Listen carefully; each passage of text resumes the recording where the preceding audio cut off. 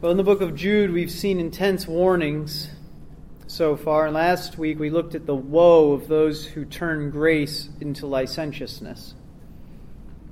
And this week, we get the command to the faithful. So, obviously, this book is written to the faithful.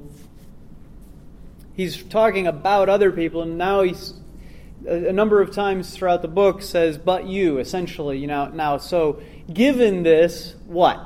What should the faithful do? How should the faithful respond?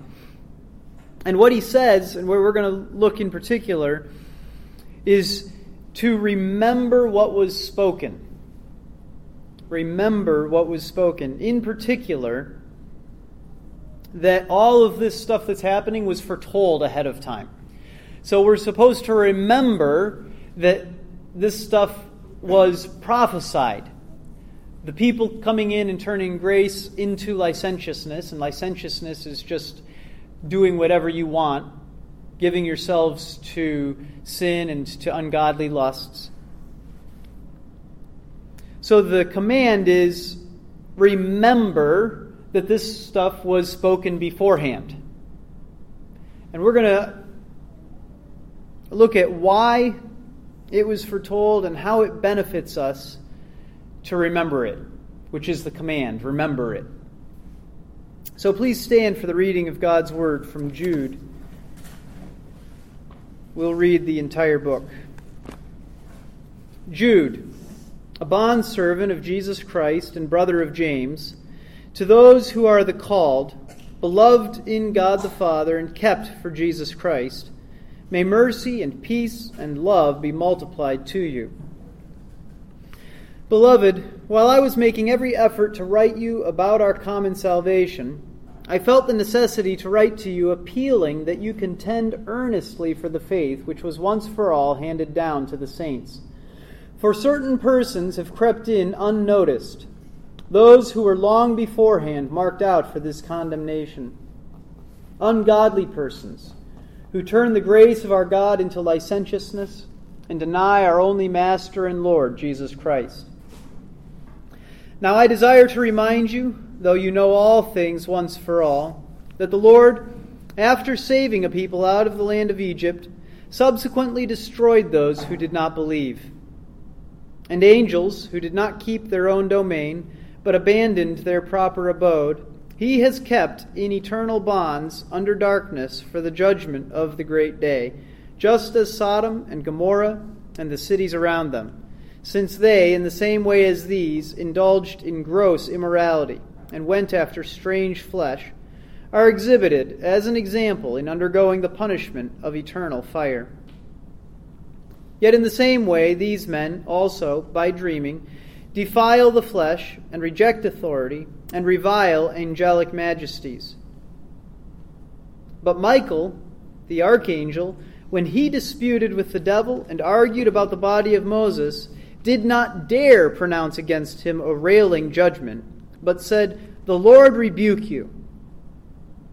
But these men revile the things which they do not understand, and the things which they know by instinct, like unreasoning animals. By these things they are destroyed. Woe to them, for they have gone the way of Cain, and for pay they have rushed headlong into the error of Balaam, and perished in the rebellion of Korah. These are the men who are hidden reefs in your love feasts, when they feast with you without fear, caring for themselves clouds without water, carried along by winds, autumn trees without fruit, doubly dead, uprooted. Wild waves of the sea, casting up their own shame like foam, wandering stars for whom the black darkness has been reserved forever. It was also about these men that Enoch, in the 7th generation from Adam, prophesied, saying, "Behold, the Lord came with many thousands of his holy ones to execute judgment upon all, and to convict all the ungodly of all their ungodly deeds which they have done in an ungodly way, and of all the harsh things which ungodly sinners have spoken against him. These are grumblers, finding fault, following after their own lusts. They speak arrogantly, flattering people for the sake of gaining an advantage. But you, beloved, ought to remember the words that were spoken beforehand by the apostles of our Lord Jesus Christ, that they were saying to you, in the last time there will be mockers following after their own ungodly lusts. These are the ones who cause divisions, worldly minded, devoid of the Spirit. But you, beloved, building yourselves up on your most holy faith, praying in the Spirit, keep yourselves in the love of God, waiting anxiously for the mercy of our Lord Jesus Christ to eternal life, and have mercy on some who are doubting. Save others, snatching them out of the fire, and on some have mercy with fear, hating even the garment polluted by the flesh. Now to him who is able to keep you from stumbling, and to make you stand in the presence of his glory, blameless with great joy, to the only God our Savior, through Jesus Christ our Lord, be glory, majesty, dominion, and authority, before all time, and now, and forever.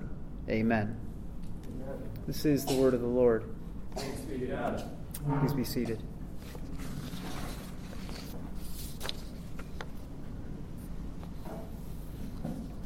So verse 17 says, But you, beloved, ought to remember the words that were spoken beforehand by the apostles of our Lord Jesus Christ.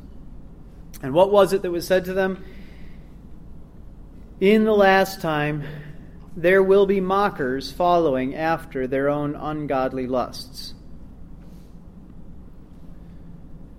Well, this is a quote from the book of 2 Peter. There's a number of places where you could go and see similar things said. Probably the most direct is 2 Peter 3:3, which says, Know this first of all, that in the last days mockers will come with their mocking, following after their own lusts. 2 Peter is a book that's very similar to Jude. It's a very intense book, warning against the same sorts of false followers of God who are ungodly and who are going to be a temptation to the people of God, who are giving themselves to the lusts of the flesh. And so the book is written saying, here's what is going to happen, here's what to do about it, here's how to respond. Jude is basically the same kind of letter, and it's just a little bit shorter. So what's the response to be? Assuming that we are not those who are turning grace into licentiousness, we are to remember what was spoken. We're to remember what Peter said, and then of course, Jude repeats it. And we read similar things in the letters that Paul writes, that in the last days men will be lovers of money, lovers of themselves, haters, brutal, violent, despising authority, etc. Right? So it's the same sort of thing that Paul was warning about long before the book of 2 Peter or Jude was written. Why were these things helpful for the people to hear? Why is it helpful for us to remember that these things were prophesied ahead of time? Even as Paul is establishing churches by the power of the Holy Spirit, he's writing letters saying, this is going to happen. This is what it's going to be like. False shepherds will come in. Why is that helpful? Why do we need to remember it? Well, the first reason we need to remember it is so that we won't be caught off guard and seduced by their lies.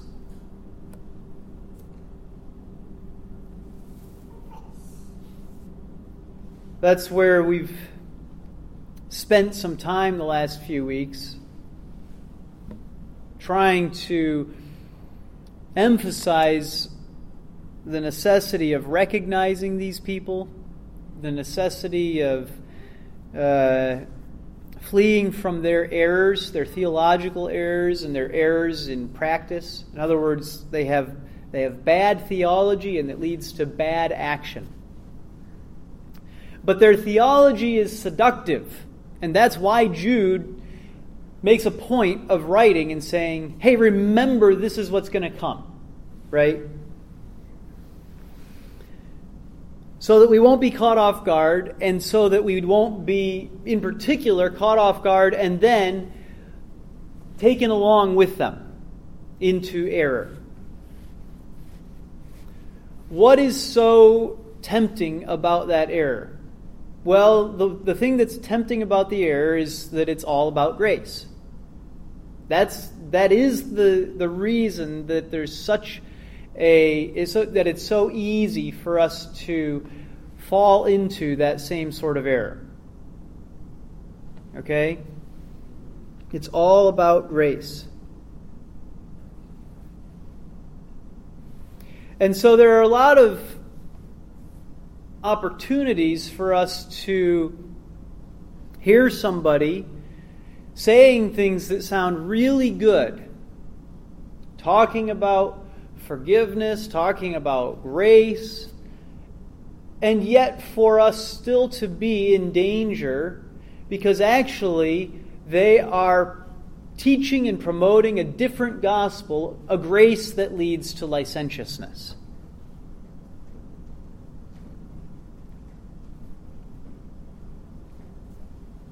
And so we need to be able to recognize these people. We see that the warning is, in the last days, mockers will come with their mocking. That's the one in Peter. Or remember the words, in the last time there will be mockers, following after their own ungodly lusts. But not just mocking, what else do these people do? You go back a couple of verses from verse 18 to verse 16, and what do you see there?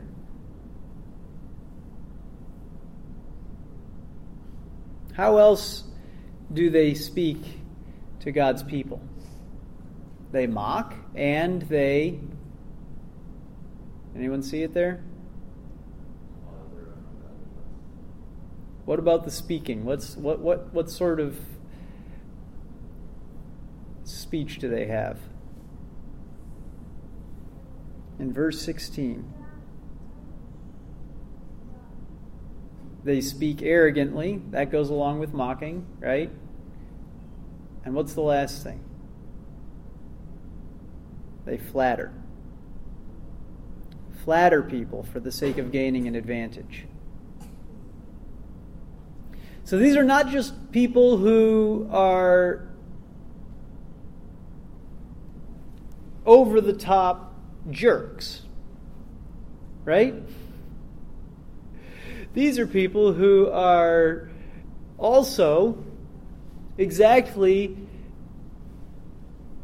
combined with that perfectly, it makes perfect sense given the theology, given their philosophy, given their goals, all right? But it's not like these people just look like monsters. What ends up happening is that they are also flatterers. So the flattery is a different danger than the mockery, right? When people mock you, you can be discouraged and think that what you're saying is stupid and just hang your head and not speak up anymore, right? But what about when people flatter you? Is that how you're going to respond? Put your head down, tail between your legs, and stop talking? Is that the temptation when people flatter you? No, of course not. When people flatter us, what do we like to do? Talk more.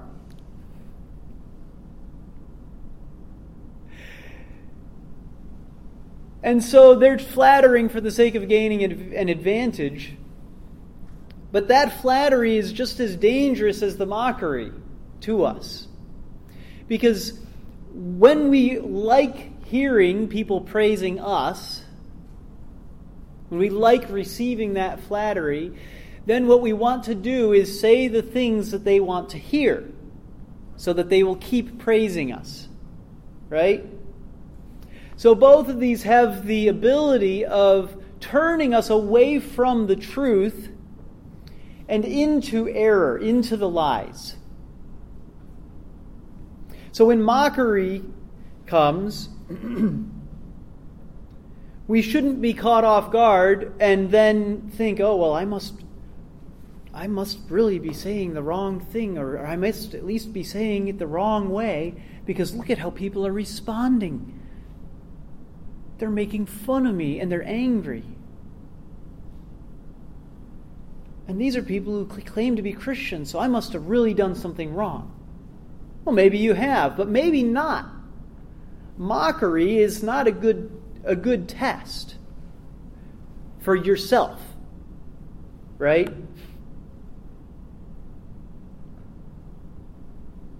Because fools should be answered according to their folly. Sometimes the best thing to do with somebody who's spouting off foolishness is just to mock them. On the other hand, ungodly people will mock God's truth and those who are proclaiming it. So just because you're receiving mockery doesn't tell you much without discerning what your message is, what you've been speaking, and whether it's God's truth or whether it's the doctrines of men and demons.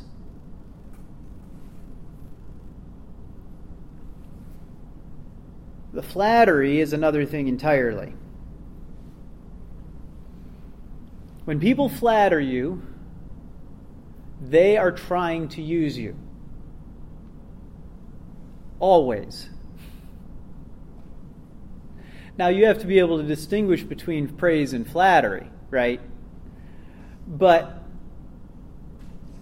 flattery is always a danger and a temptation for us, because we so like being praised.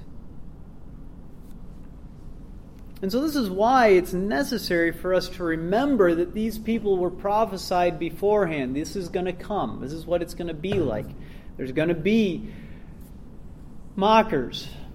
They will flatter you in order to try to gain an advantage.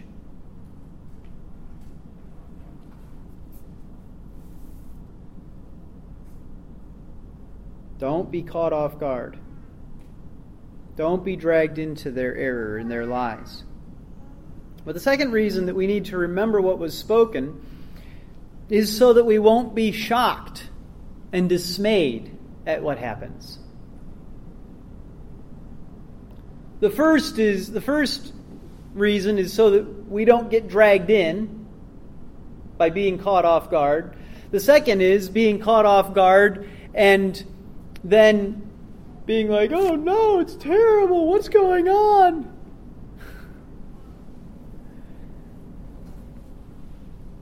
We grow discouraged. Many people allow the problems that are within the church turn them away from the church. When you hear people talk about hypocrisy and how they can't stand going to church anymore, what they're talking about is the problems in the church driving them away from the church. Right? And so, here is a great response. This is something that I'm sure you've all heard before. Oh, I don't go to church anymore. There's so much hypocrisy. Or they were always fighting about money. That's just another word for there was hypocrisy. There were problems in the church.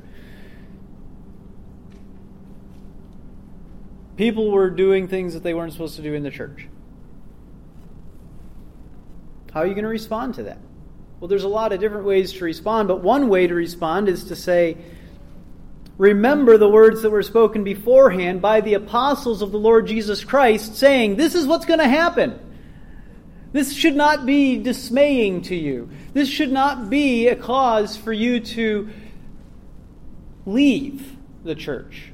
This should not be a cause for you to turn away from God as though somehow His message has failed, somehow His gospel has failed.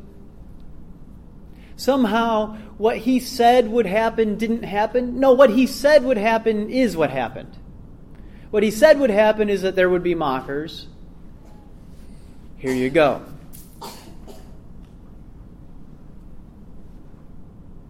Now, of course, you don't want to, the goal of entering into these conversations with people is not so that you can convince them to go back into a church where mockers are never dealt with,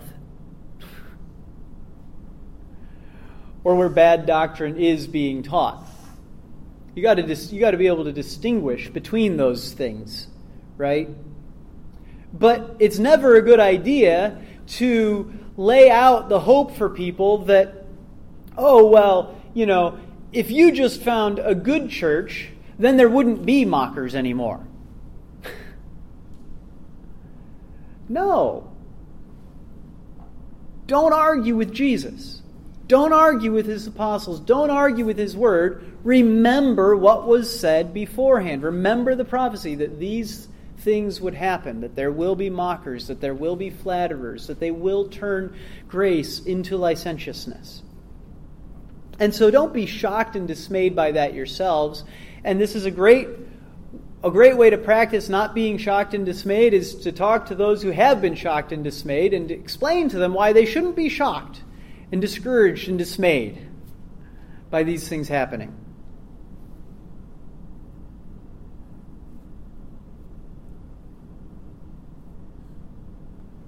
The third reason why we need to remember what was spoken is so that we'll be encouraged. How is this encouraging? How is it encouraging to remember this prophecy? In the last time, there will be mockers following after their own ungodly lusts. So that's the prophecy, right? That's what the apostles said would happen, and that's what happened. Okay, so now when we go back and we read it, okay, here's the prophecy. In the last time, there will be mockers following after their own ungodly lusts. What's our inclination generally? Oh, that's not what I wanted to hear. But why do I say that we must remember it so that we will be encouraged? What's encouraging about that prophecy? Well, for starters, the thing that's encouraging about this prophecy is the thing that's encouraging about every prophecy, which is that they are true. And you see that it's true. And so what do we see? Well, we see that God's word is true always. And every time we look at a prophecy and we see it's true, what does that tell us? God's word is true, though all men be proved liars.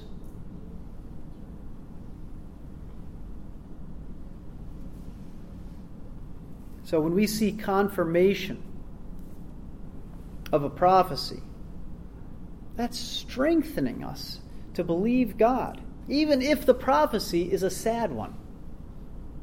Right? And this is a sad prophecy. And seeing it fulfilled is sad. And yet it gives us strength knowing, okay, God said this would come, and it came. God spoke the truth, once again.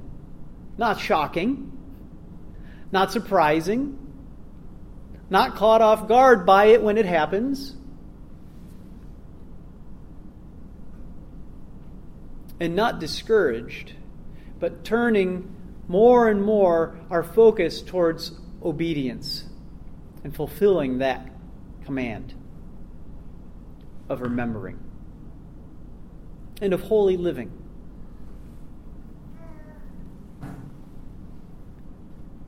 Now,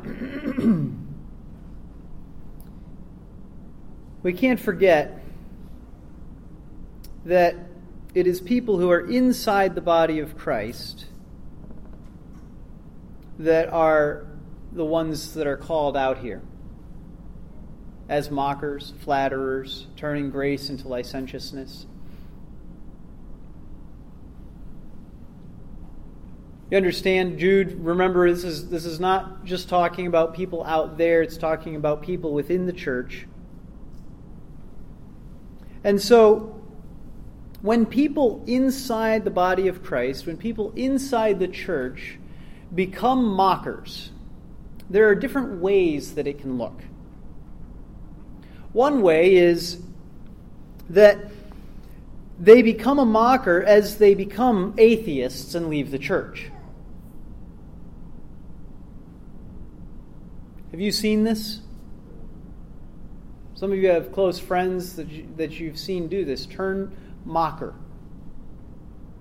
Claim there is no God and walk away from the church. On the other hand, there's also the kind of mocker that continues to claim to be a Christian, continues to claim to be faithful, stays in the church, but is attacking biblical teaching. And that's a mocker still. Anyone who is denying the truth of God's word is mocking God's truth. And it will come out as actual mocking at some point or another. Okay?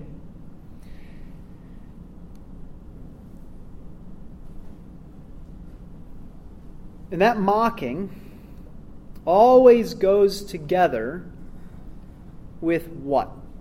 What do we see in the verse? Ungodly lusts. Mocking doesn't happen on its own. Turning into a mocker is not just something that happens in your brain one day. Like, yesterday I was a man of faith and now I'm a mocker. How did that happen? How depressing. No. Mocking goes along with giving ourselves to ungodly lusts. And what I want you to see as we remember this is that part of the danger of giving in to your lusts is that you become a mocker. You become one of those who has turned away from God, who laughs at His commands, who turns grace into opportunity to sin, to go after your lusts more.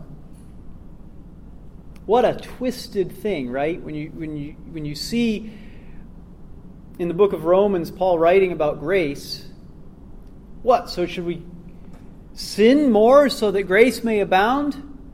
No, how twisted that is. By no means, right? It's exactly the opposite of what grace actually leads us to. Grace leads us to greater obedience, not to greater sin. And so when we flip grace on its head and make it leading us into greater sin, what a mockery of what God has given us. What a mockery of grace.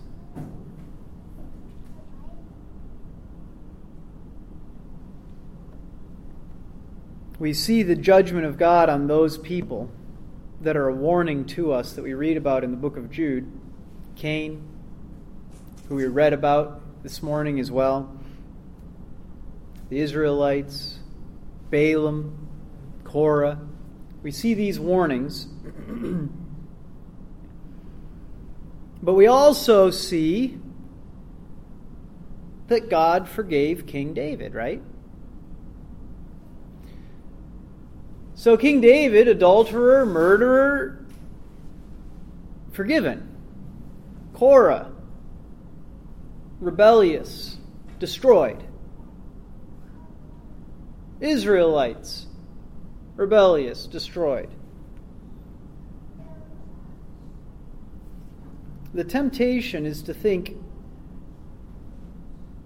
well, I can give myself to my ungodly lusts and just be forgiven. I'll just be forgiven afterwards. I give myself to my lusts. I'll go after my heart's desire, my idolatry. I'll seek after ungodly lust. And then I won't be any the worse for the wear. I'll simply entrust myself to grace and be forgiven. That way of thinking is turning grace into licentiousness. Do you see that? When you decide that you are going to go ahead and go into sin and just seek forgiveness later, that is using grace as your excuse to go ahead and sin. So that decision right there, right at that moment, that is exactly what this whole book is warning against. That way of thinking, that error, that turning grace into licentiousness. Now, what's the danger? Well, often this goes unnoticed, but it's something terrible. When we feed our lusts,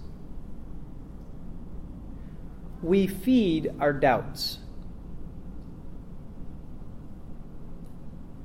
Okay, when you give yourself to seeking after ungodly lusts, you are turning away from God. You are not living by faith. And by that very fact, you are walking away from God. You are on the path of the mocker. Do you see how that works? And so, when we decide, well, I'll just go ahead and walk further into my sin, but I'll stop at some point and just come back and repent, right? I'll stop eventually. When I get my little fix, then I'll decide at what point I've had enough, and I'll repent, and I'll receive grace and forgiveness. Well, that is turning away from the Lord and giving ourselves to lust. It is a decision that God's word can't be trusted. It is a decision to live life in mockery of God's commands.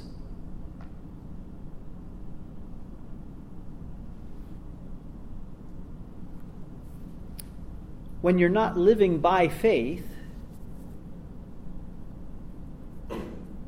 when you aren't seeking to put your sin to death and instead are giving yourself to it, what I want you to remember is that is turning grace into licentiousness. And it is what we see here with mockers following after their own ungodly lusts. And so you do not want to be the mocker. You do not want to be the one who is following after your own ungodly lusts and is destroyed in your pride.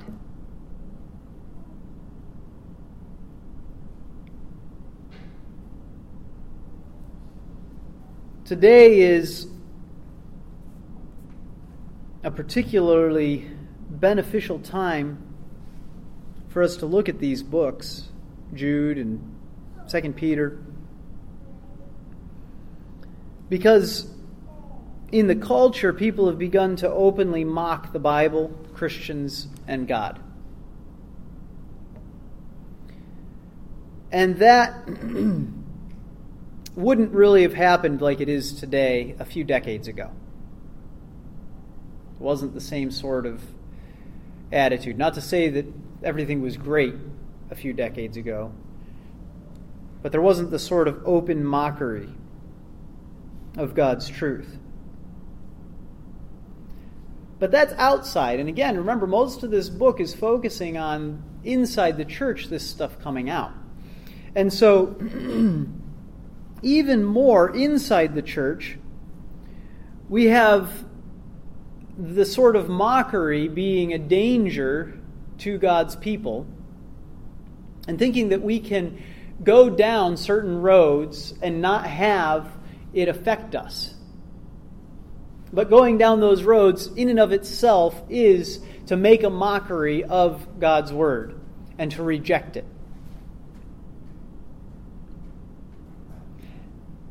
So remember how I was saying that some people become atheists and become mockers and leave the church. Other people stay within the church. Well, there's a large group of people that want to stay within the church and to bring feminism inside the church. All right? And inside that movement, what you see is flattery and mockery and ungodly lusts that power it. Okay? Just ungodly lusts. Maybe if I can go back and sum up what I was saying a minute ago about lusting and mocking, all right? Your ungodly lust is the engine that powers your mockery. And you cannot take fire into your lap and not be burned.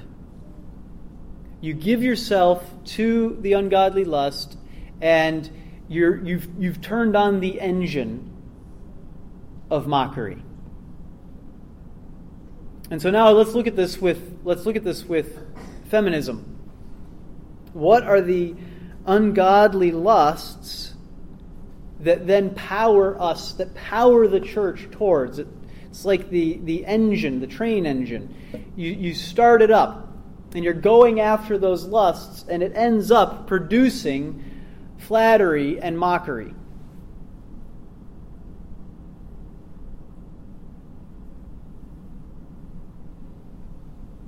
There's these ideas that we have got to see as central to feminism if we're going to have a proper understanding and ability to avoid the sin, because we are easily entangled in those same ungodly lusts while thinking that we're opposing the philosophy of demons that is feminism.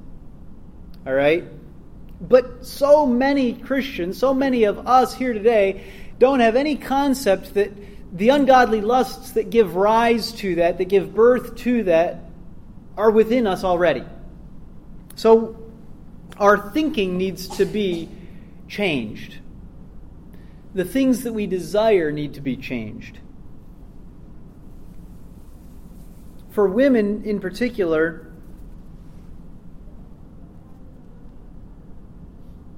the idea that nothing can stand between me and my opportunities. Nothing can stand between me and my desires. Nothing can stand between me and my lifestyle that I want to live. All right? That's central to the lust that gives birth to feminism. And you see that this is why feminism, more than anything else, causes abortion in our nation. All right? And so we look out there and pretend like, oh, well, no, abortion doesn't happen in churches. Abortion happens out there in the culture. And we say, yeah, it's because they're so wicked that they just like murdering people. And I say, no, there's very few people in the world that just like murdering. What is the cause of the violence? Well, James says, you lust and do not have. Therefore, you kill each other.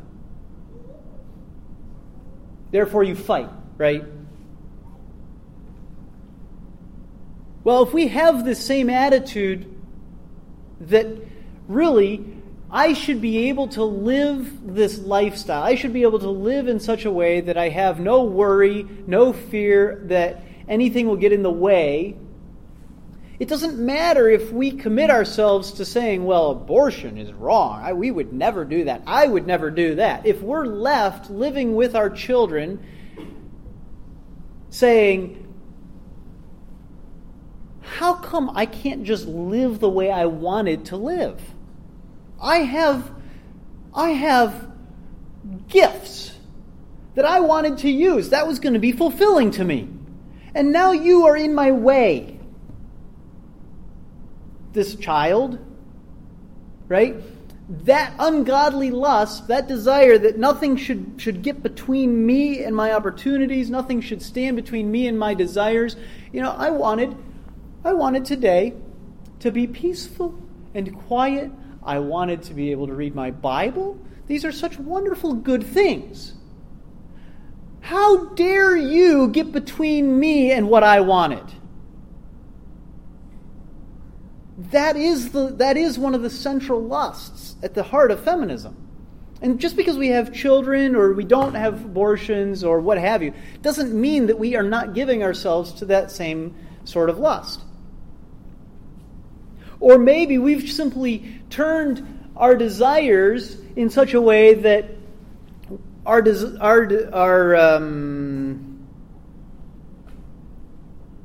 lifestyle and our opportunities and our desires are embodied in our children.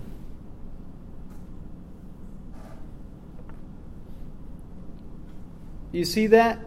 Immediately, how easy it is for us to see, oh, well, that's bad, and to flip and to make the idol of our desires our children and what our life will look like with our children. And then what happens? Well, you spend 20 years or more raising children to simply give you what you want.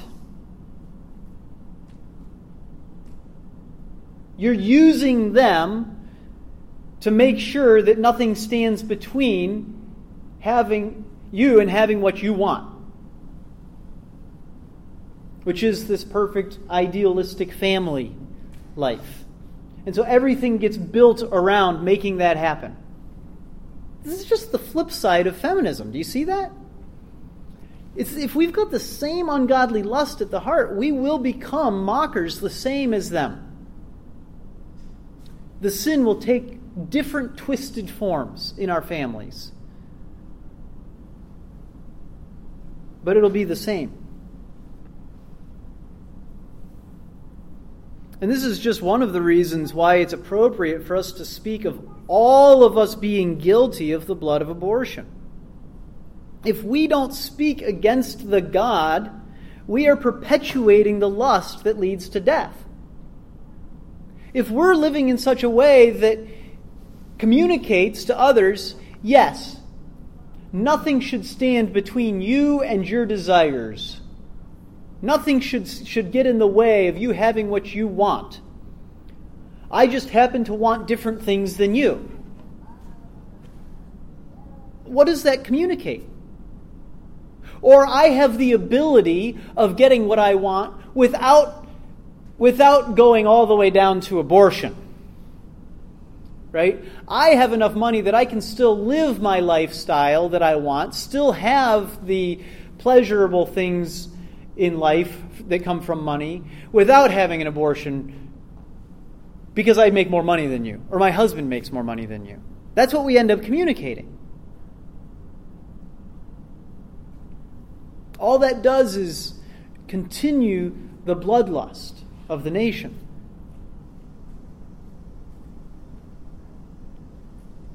What about you men?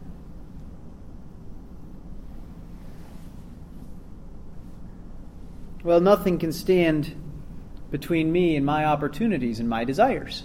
Right? Isn't that a good summary of what it looks like for men too?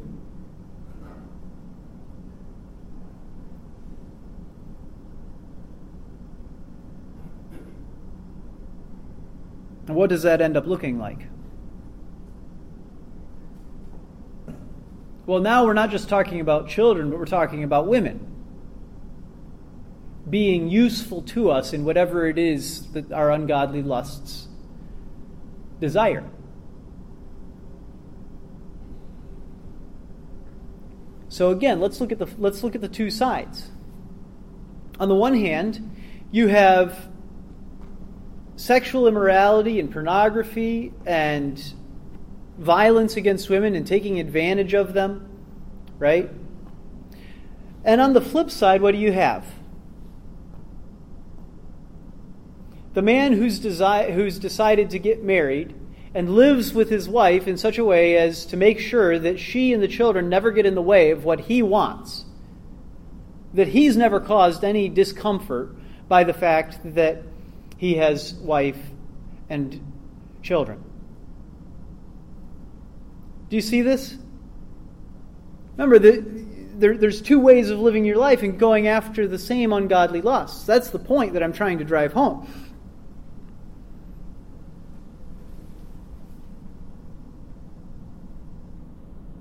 So what does that do? What does it perpetuate?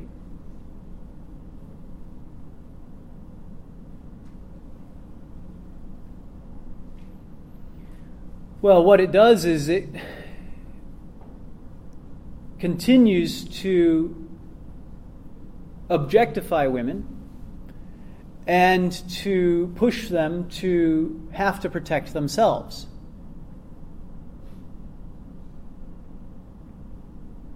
Either direction that you go. The only way out of this conundrum is to live by faith instead of going after our ungodly lusts.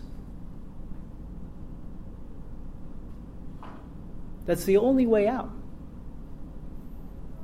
You can turn it around and around and around and around and go running after your ungodly lusts in different ways, in different cultures. You know, you take the example of a completely different culture than ours. Go to Southeast Asia. How similar is it? Well, it's a completely different culture, isn't it? And yet when people go seeking after their ungodly lusts in Southeast Asia, it may look different, but the end game is the same. And it may look like this amazing thing in contrast to our culture. When you look at where our sins have blossomed and exploded into just this disastrous, mucky mess in our culture, and their culture doesn't have that. And you're like, wow, look. Pick a culture, and a culture that honors having children. And wow, look at, they have children and it's beautiful and they don't have this nasty, mucky mess in their culture over here. But as they go after their ungodly lusts, what? Well, it's just the mess is over behind you. You're just looking the wrong direction right now. We can't have our church simply be a counterculture that is still seeking after its own ungodly lusts. Or the church will simply become a mockery of what God has called us to be. Pure and holy, believing and living according to His laws and His commands. And so I don't want you to leave discouraged today, but I do want you to leave sober, seeing what faith requires.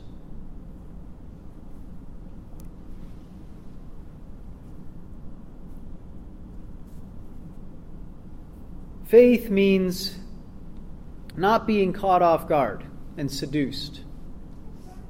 Faith means not being shocked or dismayed at these things.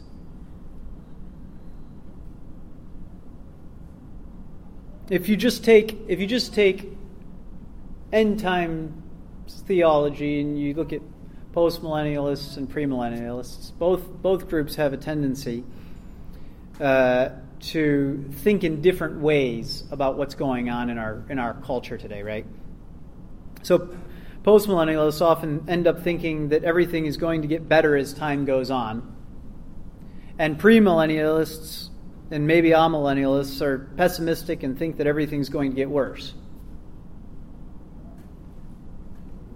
Generally, that's the summary of what you see. Neither of those positions require faith, actually, if you boil it down to that.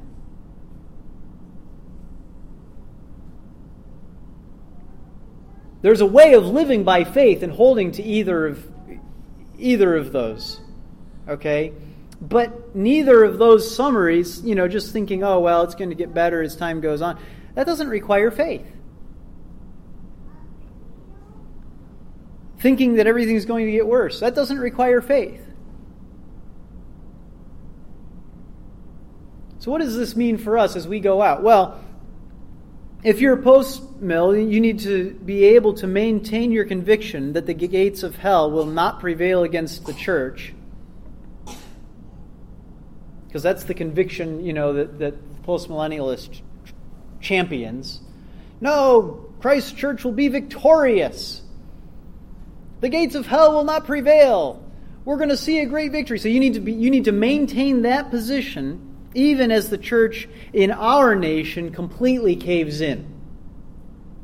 That requires faith.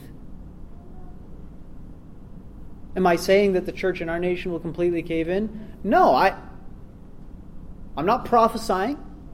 I'm simply saying that a post-millennial understanding of the word and of the world does not require that every nation continues to get better and better and better under God within the church. To claim that is to deny God's word and to deny plain history.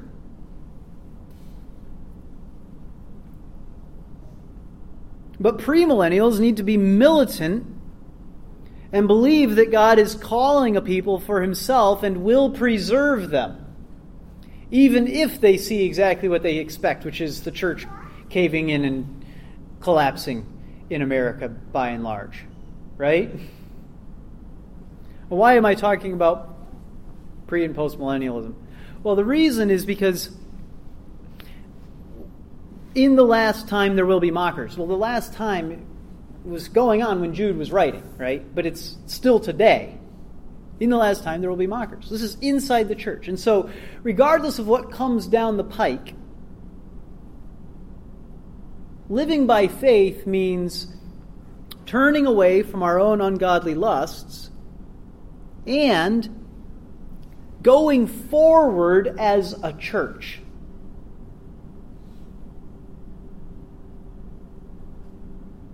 Maybe you think everything is going to get worse in this nation.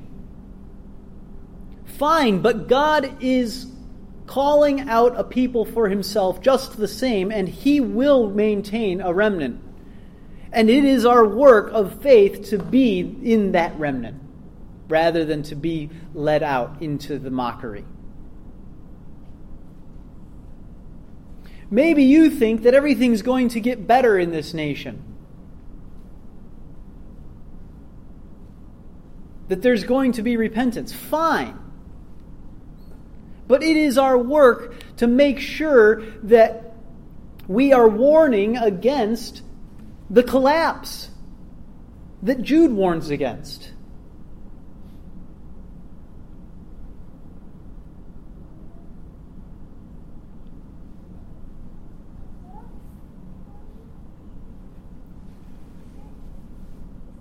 We must live by faith. We must turn aside from our ungodly lusts.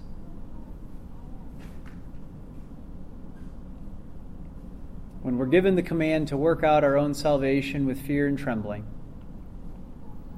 part of it is answering the question, do I live according to my own ungodly lusts? Am I just a mocker?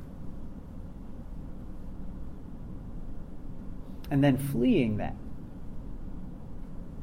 with fear and trembling, lest we be like Cain. I almost just preached a sermon on Genesis 4 after we read that. Just think about Cain.